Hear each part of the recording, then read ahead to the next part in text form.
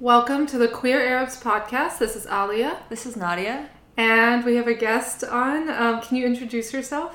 Of course. Hi, guys. My name is Luai Qubain. I'm from Jordan originally, and I live in Denver currently. Retired petroleum engineer, and I've been married to my husband for almost 4 years. And I just read your book. I finished it in 2 days, which is saying a lot for me right now because quarantine reading, throughout the past year has been so difficult for me, and really, I've barely been able to finish any books. I mean, this year it's better, but yeah. So this one I just could not. I couldn't stop. It was very captivating. And yeah, so I'm excited to talk to you. It comes out on April 13th. Okay. Yep. Mm-hmm. Cool. Awesome. So do you want to talk about what made you decide to write the book at this point in your life? So I've been wanting to write this book for a very, very, very long time. And every time I start writing it, I just stop. My PTSD was not allowing me to really get into my past and all the details, and all the trauma that I lived through. But one day I just sat down. I'm like, I'm going to do it because everybody tells me that my story is inspiring. My story should be heard and should be read by a lot of people because it's going to inspire them to keep fighting and be themselves and be true to themselves. So I sat down. I remember December 1st, 2019, and I just started writing. Oh, wow. So Yep. you just did it. Yeah. Yeah, I just did it. Oh, and just for listeners, I didn't mention the title of the book. It's The Kingdom's Sandcastle. And we'll Yes. include all the links so you can check it out. Yeah. Yeah. Wow. So did you have a background in writing before that, or you're just like? I wrote my first novel when I was 9 years old, and it was in Arabic. It was in Arabic, and I have no idea what happened to that novel. But You need to find it. Yeah. I know I need to go to Jordan and just hunt for it. That was the only time I actually wrote something. Everything else was just technical papers for work or for school. Gotcha. And fun fact about me, I don't read. I mean, I can read. Yeah. It's just I read scientific journals, stuff related to my work or school textbooks, but I actually can't just sit down and commit to a book. But I love writing. I think it can be really hard when your job involves so much reading already, or what you do during the day involves Sometimes so much. it just drains your appetite to sit and look at more text. Yeah, especially after I finish each chapter, I go over it multiple times, and then I go over the book multiple times, and I'm just done. I read so many, basically 20 books, but it's just the same book, but I read it 20 times total. Oh, gotcha. Because you really want to make sure that I'm capturing in-depth. every important moment and every event that's that should be mentioned. Yeah, totally. Yeah. And you mentioned this, you weren't ready to write it before because of obviously revisiting a bunch of trauma to write it and craft it into a book. Did you just feel like you were ready for that at this point and you were able to work through it, or what was that process emotionally? That was it was very, very difficult to write it. When you're suffering from PTSD, your mind is actually blocks certain trauma from surfacing. And the more you think about it, it starts surfacing, and it just shocks you all over again. It's you're reliving the trauma all over again. So I noticed that I would write a chapter, or write 2 chapters and 3 chapters, and moving on, and then I start remembering certain events that I completely forgot about. Yeah. And I would have to rewrite everything that I wrote. What really bothered me is that I could not control myself in a sense that I'm hey, this is the past. It's not going to come back and haunt you, because it felt like I'm reliving it, if that makes sense. No, it does. And also, without spoiling too much, there was a lot that you was described in the book that was experienced with substances involved. And so I know there was a lot of numbness in the moment. And now that you had to revisit it without that, it must have been a kind of a new experience in a way. even if you're remembering something from the past. Definitely, and especially that the story goes back to 2004 through 2007, and now it's 2021, Yeah. and I'm 34 years old. And when it happened, it started at 18. So I literally had a different personality back then. I was still, developing my personality. So the way I'm reacting to these events that happened back in the day now are different than how I reacted to them back in the day later, if that makes sense. Yeah. Yeah. For people who haven't, no people listening haven't read the book, without, I guess, spoiling too much, could you just kind of give a little synopsis about what the book covers? So the book basically follows my story from the age of 18 till 21, when I got sent back home from the US to Jordan. And then my mom unfortunately passed away. And then I met this guy who had an evil plan that I was not aware of. And it just, covers basically everything that I lived through with that person He sounds until terrible. I was able to, Yeah. Yeah. Literally evil. Yeah. Yeah. He is. But Yeah. when I met him, I was very young. It was my first Mother's Day after my mom passed away. And I needed validation. I needed love. I needed acceptance. I needed something to fill that huge void in my heart. And there he was, the most handsome man that I've ever seen in my life, who literally treated me like a king for, the first few months. Yeah. And then it all changed. I don't know, it sounded like this happens a lot. Some people like that just are charismatic and have so much charm. And they can get away with it. That's the problem. Yeah, and they can spot when people are at their most vulnerable and kind of swoop in there. Yep. And I was definitely vulnerable when I met him. I think that was the most vulnerable time in my life. You were dealing with both grief and then also having to hide so much about yourself. Leading a double life, and it puts so much pressure on you.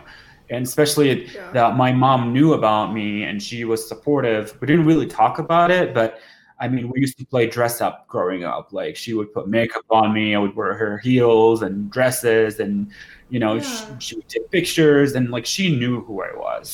She sounded incredible. She was a really incredible woman. She loved everybody. She respected everybody. She never talked bad behind anybody's back. Yeah. I mean, the way you described, like, when she passed away and all the people who came to remember her, it was just like that showed so much. And the fact that you didn't know, like, so many people came and you were like, wait, who are all these people? That shows, I don't know, it just like showed how much she did without like boasting without about it. Bragging about it, because like, a lot of people, like, they love to do charity, but they want recognition for it. My mom just did it behind our backs and we did not know. That's incredible. That says so much. She was an elegant lady for sure, and I mean, it was a big loss for everybody when we lost her. Are you like in touch with your brother? I talked to my brother, yes. I don't really talk to my dad after I came out, really. I just got back from California and I came out to 3 of my cousins, and they're like, duh, we knew.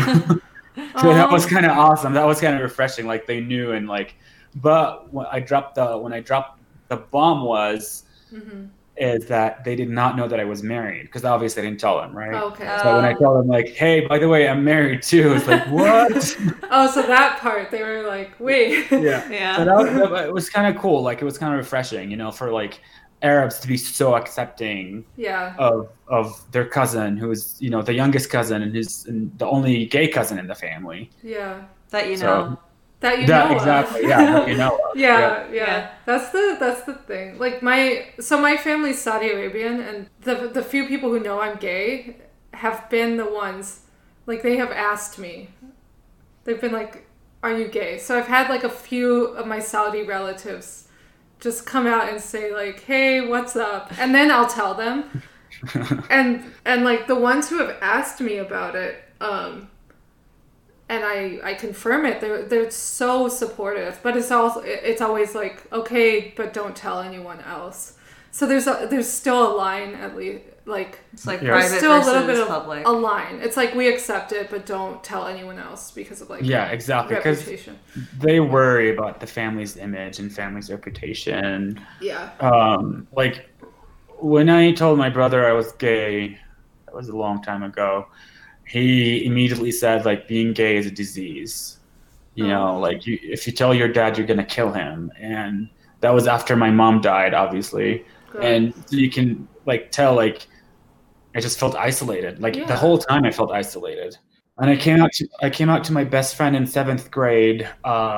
He turned out to be bi, but I mean, he was the only one who knew about me for a very long time. Yeah, he shows up in the book. Yep, Robert, Yeah. aka Robert.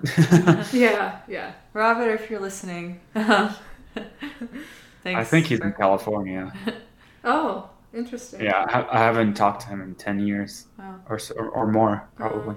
Has writing this book kind of been like an additional layer of coming out? Sort of. I mean, if the book becomes a hit or, goes big, Yeah. I guess everybody's gonna know, right? Yeah.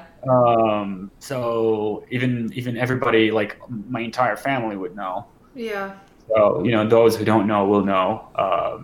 So I guess I knew what I was getting into, but I did not realize the enormity of the situation that I would be putting myself in until I signed a deal with my publisher.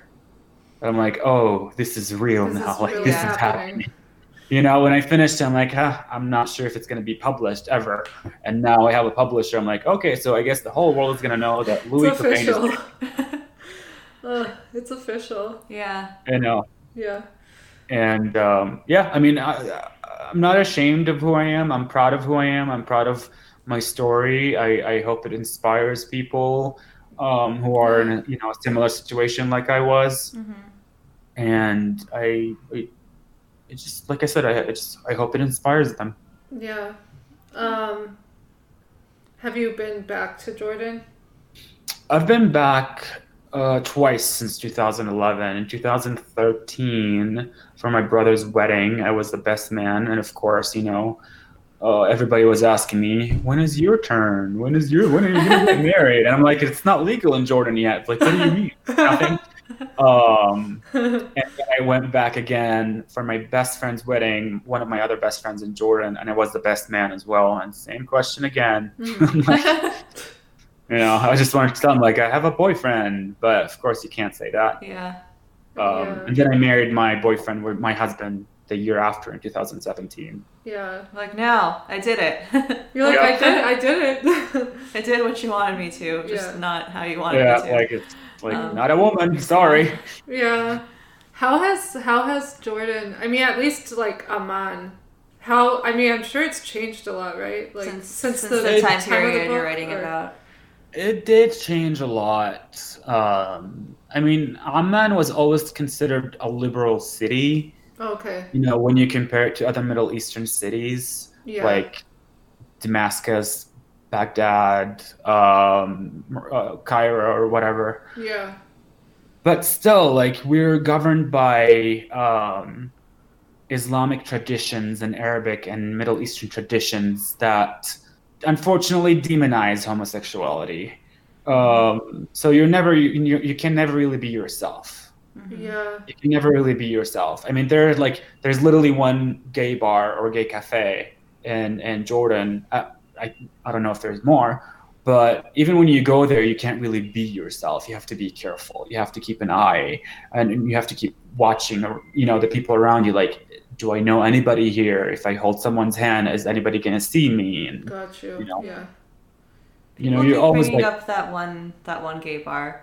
Whenever what's that? People keep bringing up that one gay bar in Amman. Whenever we talk to yeah, it's famous. It's really famous. It's a cool spot. I love it, actually. Yeah.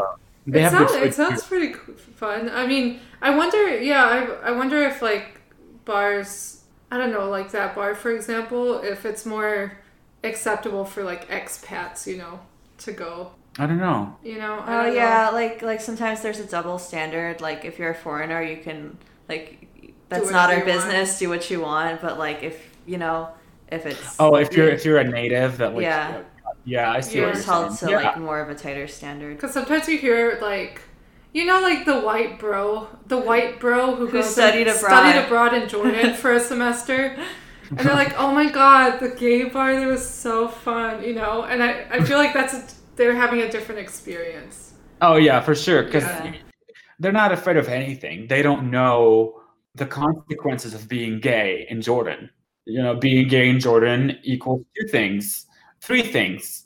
1% of a chance of being accepted by your family, 99% shared by either getting killed or unfortunately being disowned and becoming homeless.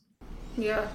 Yeah, and I think okay, something that I just really appreciated about your book is sometimes like what's not talked about is like how much that risk makes it almost easier for abusers within the community to Yep. do their thing because it's like Yeah. if no one is really has connected to society's safety net, like no one can report that this gay relationship is abusive because you can't report the gay relationship, and that just adds a whole nother layer to dynamics. You've heard of honor killings, right? Yeah. Or Yeah. honor crimes. So imagine you're a 17-year-old boy or man or a young man who's being constantly raped by a guy who's 12, 15 years older than you. And he's threatening to tell your family that you're gay if you disobey him or if you don't follow his demands. What are you gonna do? Like if you go to your family like, hey, I'm gay. Oh, like Right. you're not our son. We're gonna kill you. Hey, I'm getting raped. Oh, we have to kill him to cleanse our honor or to defend our honor. So you're in a tight spot and you can't really do anything about it, which really really sucks. Yeah. And if you go to like a legal Yeah, law go to a What enforcement, are they gonna they'll- do? Yeah. what do they do? They'll like go to your family. I guarantee you they're gonna make fun of you. Yeah. Or like tell your family maybe. Yeah, like they're like, what's your dad's number? Give me your dad's phone number right now, and they'll call. Like, did you know your son is getting da da da da? Well, Yeah. like there's no protection for the LGBTQ community anywhere in the Middle East. Not even in Lebanon, which is considered really liberal. Yeah. If you think about it. And I think like sometimes people don't want to talk about abusers within the community because it's like like people have stereotypes of like, oh, everybody is a predator or something, but or they're like just I don't know, they don't want to paint like a negative image, but then it just leaves out how much like in general being isolated from society and really any society, even in the US and like even more in places where being queer is more marginalized, like that just creates an even better breeding ground for people like this to be manipulative and abusive. And The more people speak out about this, the more people are aware of this Yeah. issue. Obviously, it's not an easy issue to talk about. It takes a lot of courage. It takes a lot of, determination. But the more we talk about it, the more we normalize it. Like, hey, this is a problem that we're facing every day. A lot of men are getting raped and they can't do anything. A lot of women are getting raped in the Middle East and they can't do anything because they're worried about their lives. So we just have to keep fighting. We can't just, give up and let, what's considered normal in our society dictate how we live our lives. Yeah. Like there's already so much shame surrounding sex in general that when you add like the abuse element, when you add any type of queer element, anything that like makes whatever the sexual interaction is even further away from the norm. normalized, Yeah. like there's no like Yep. where do you go? Yeah, I mean, this is unfortunately very true. Yeah. I noticed at the end of the book it said to be continued. Do you have like a sense of how long you Yes. want to make the series? So far it's looking like it's just going to be 2 books. I actually just finished, well, a week ago. I finished chapter 8. Hey. Damn. And and now it's completely transitioning into like almost completely fiction. Got you. So it's becoming difficult, like in a different way, because now I control the story. Like what am I gonna do with John? What am I gonna do with Nathan? What am I gonna do with Robert? Like I have complete freedom over them. You know what I mean? So it's exciting, but at the same time it's scary. I don't want my anger to take over and like kill everybody in the book. I wouldn't blame you though. There's a lot of people once you read the book, you'll be like, yeah, you should like you can artistically honor kill them. I don't know. I don't know, like killing or go to jail. I don't know. We'll see. But it's gonna be exciting for sure. I guess, where did the line cross for you from reality to fiction? Like, did you mostly stay true to your real experiences for the first book? Did you fictionalize some of it? And so I stayed like close to reality as much as possible for the first 19 chapters, except for the last chapter. Okay. I changed it. I switched to fiction so I can transition into the second book. Okay. But the ending is true. However, it did not take place in Bulgaria. It took place in Jordan. Oh, interesting. Okay. Yeah. Yeah. You know. Well, since you read the book, you know what I'm talking about. Yeah, I know what you're talking about. Yeah. But the Bulgaria trip is true, but it happened in the summer. Then we went back to Jordan. Got you. Yeah, a lot of the things that happened in the Bulgaria trip were actually accurate. Oh, wow. Yeah. Except Nathan was not there. I flew him over so I can, start transitioning into the second book. Right. Okay. I noticed that you never specifically say it's in Jordan in the book. Like it's clearly Jordan, but it's not named as Jordan. Yeah. What did? If you're familiar with Middle Eastern politics and Middle Eastern geography, the minute I mentioned kingdom, and the minute I said you can see Israel from that kingdom, yeah, and then Israeli flew into the kingdom. Yeah, and Jordan and Egypt were the only 2 countries with a peace treaty with Israel. So if you're familiar with that, you're like, oh, yep, that guy's in Jordan for sure. Kingdom, so it's obviously Jordan. Yeah. Yeah, it's obviously Jordan. So that's why I kept referring to it as the kingdom. I thought that was like a really cool artistic choice, because like you're kind of opening up the narrative to be relatable to like surrounding other kingdoms where you can see Israel. Yes. I mean, particularly. You can see Israel from the Saudi Jordanian border and close to the Red Sea.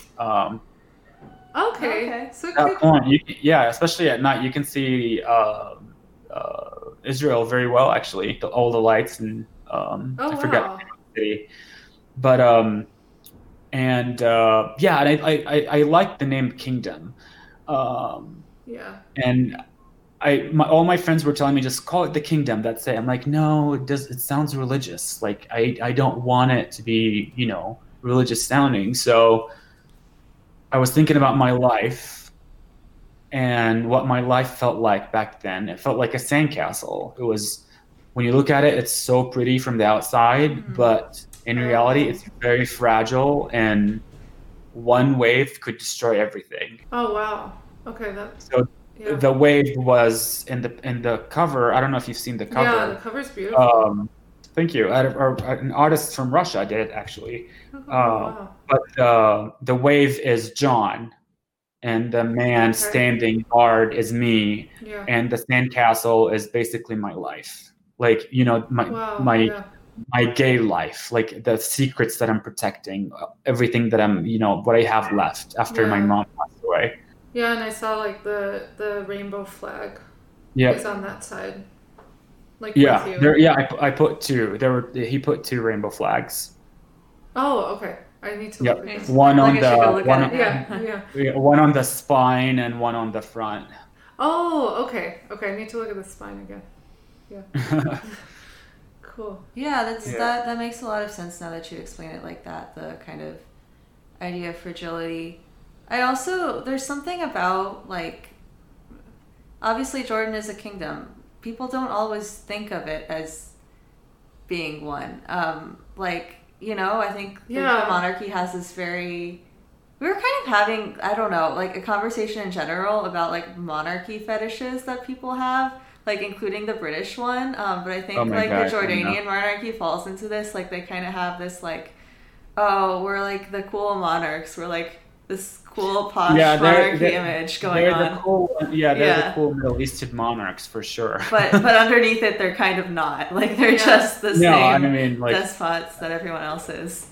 I agree. I Yeah. mean, luckily for us, they're liberal somewhat. So Jordan is not as strict as other countries. I Yeah. mean, that's the Yeah. only good thing in my opinion. Well, and you Um, have the like comparison of MBS and all of them like just across the border. So it's like Yeah. it's a stark comparison that people can see. And that I guess that makes like the system in Jordan appear to be a lot more liberal just Yep. considering like what's around. Like the kingdom, like Saudi Arabia.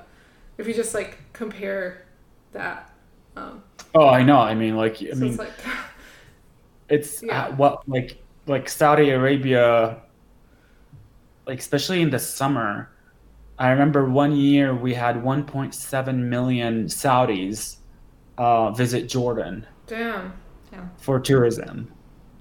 Okay. And that's just and they like that's crazy. If you, like 1.7 million, that's like wild. I know that's almost 20% of the Jordanian population. Oh my god. Yeah. I know a lot of Saudis go to Lebanon also. Yeah, I've seen Yeah. Saudis in Lebanon. Saudis in Lebanon Yeah, always and- go hard. I know. Oh my Yeah. God. Yeah. Lebanon and Syria back in the day when Syria was safe. Unfortunately, Oh, it's not okay. anymore. Yeah. But I guess the Saudis who were going to Syria stopped going to Syria and switched to Jordan. Oh god. Yeah. Yeah. My relatives always go to Lebanon. They haven't talked about Jordan, which I'm surprised cuz like you would think that would be like I feel like Lebanon is for Saudis that want to get really trashy. You know? I mean, yeah, we all know why they go there. yeah. Lots of booze Yeah. and other things. And other things. But Yeah. who are we to judge? I guess. I don't know. I guess, and now it's like Saudi Arabia is now kind of getting. I feel like they're headed in the like Dubai direction, you know, because they're like Yeah, like having like Nicki Minaj and they're trying to They're trying to like rebrand themselves now.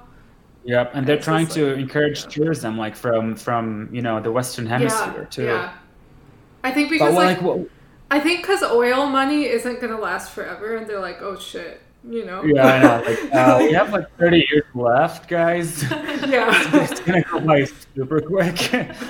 Yeah. what else can we do? Yeah. Like, how are we gonna buy new yachts and new mansions? Exactly. How are we going to fly our Lamborghinis to Paris for the Lamborghini I competition? know. Like, we bought an A380, guys. It's expensive. We have to maintain it. Isn't it funny? The Middle East is Wild. so tiny, but it's so diverse. Yeah. Mm-hmm. Like crazy diverse. Like Jordan and Saudi Arabia, like smaller than Texas, both of them. If you combine both of them, and they're like completely two different cultures. Like Yeah. even in Saudi Arabia, like the east side and the west side completely different. Am I Totally. wrong or right? No, totally. Yeah. Yeah. Yeah. It's just even in Jordan, like if you're from the north or the south of or the middle, Mm-hmm. it's just like you have different beliefs, different traditions, different Mhm. words, different dialects. It's insane. And Jordan is literally 1/3 the size of Colorado. Right. Damn. I Yeah, didn't it's so realize- tiny. I didn't Like you can realize that. drive from north to south, like from the most northern point to the most southern point in like 5 hours. Okay. I remember riding from Amman to Wadi Rum, and Yep. it didn't take long, and it was just wildly different, like areas. Oh my Just God, everything it's looked crazy. completely different. Like It's so pretty. it's gorgeous, yeah. Like the culture, like even the culture in and surrounding Amman just felt completely different from It is different. Like 30 minutes out of Amman, you're in a completely different culture. Yeah. Like even in Amman itself, like Western Amman is so different than or from Eastern Amman. One is so westernized where you have like the Four Seasons, the St. Regis, the malls, the bars, and then the other one is just like, potholes all over the streets and bad neighborhoods and public schools that are not funded very well, and it's just like 180 degrees different. Did you grow up in Amman or like? Yeah. Oh, okay. Gotcha. Cool. So do you want to talk about like life in Colorado, how it's been, maybe how you met your husband also? Yeah, well, so I moved here after college. I graduated from OU in Oklahoma. My degree was in petroleum engineering. So I became a directional drilling engineer with an international company, and we were drilling in Colorado. And after that, I started my own consulting company. And that's in 2014. That's when I met my husband. We met on a very famous app for gay people, Grindr. Yes, we Grindr needs to sponsor us. We talk about them Grindr so all much. the time. I know Grindr is awesome. I met like my best friend on Grindr, like my best gay friend. That's so wholesome. I love that. I know it's not just for hookups; it's for everything.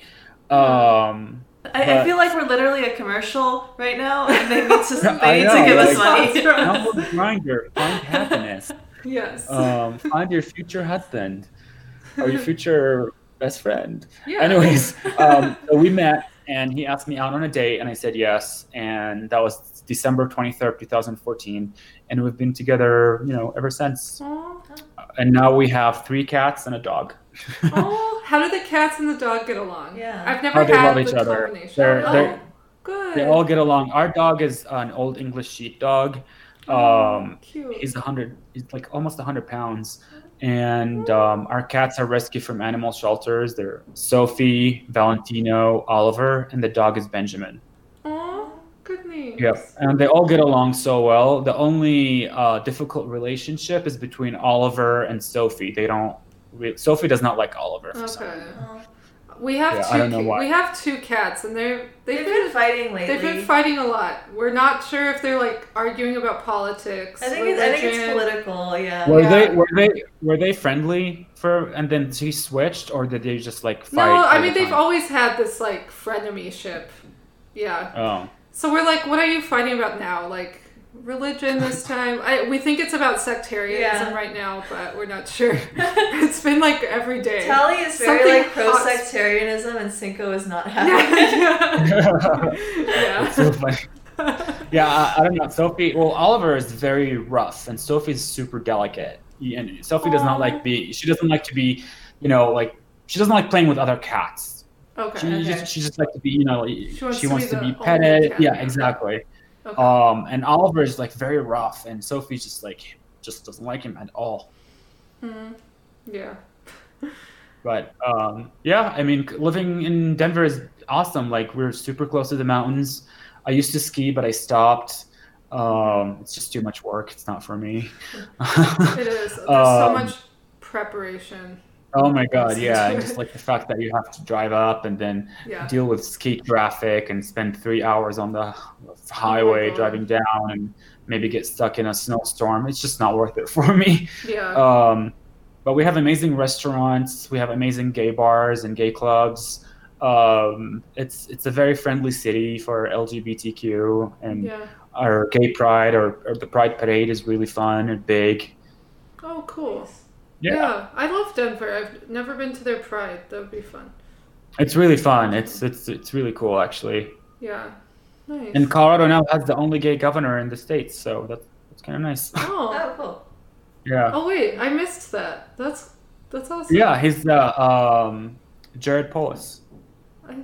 Okay, I missed the gay part. That's great. Okay, what was it like living in Oklahoma? Like, actually, it was super interesting because, ironically, everybody was familiar with Jordan for one reason. Queen Noor, King Hussein's wife, went to OU for a speech once, and everybody was familiar with her in the city.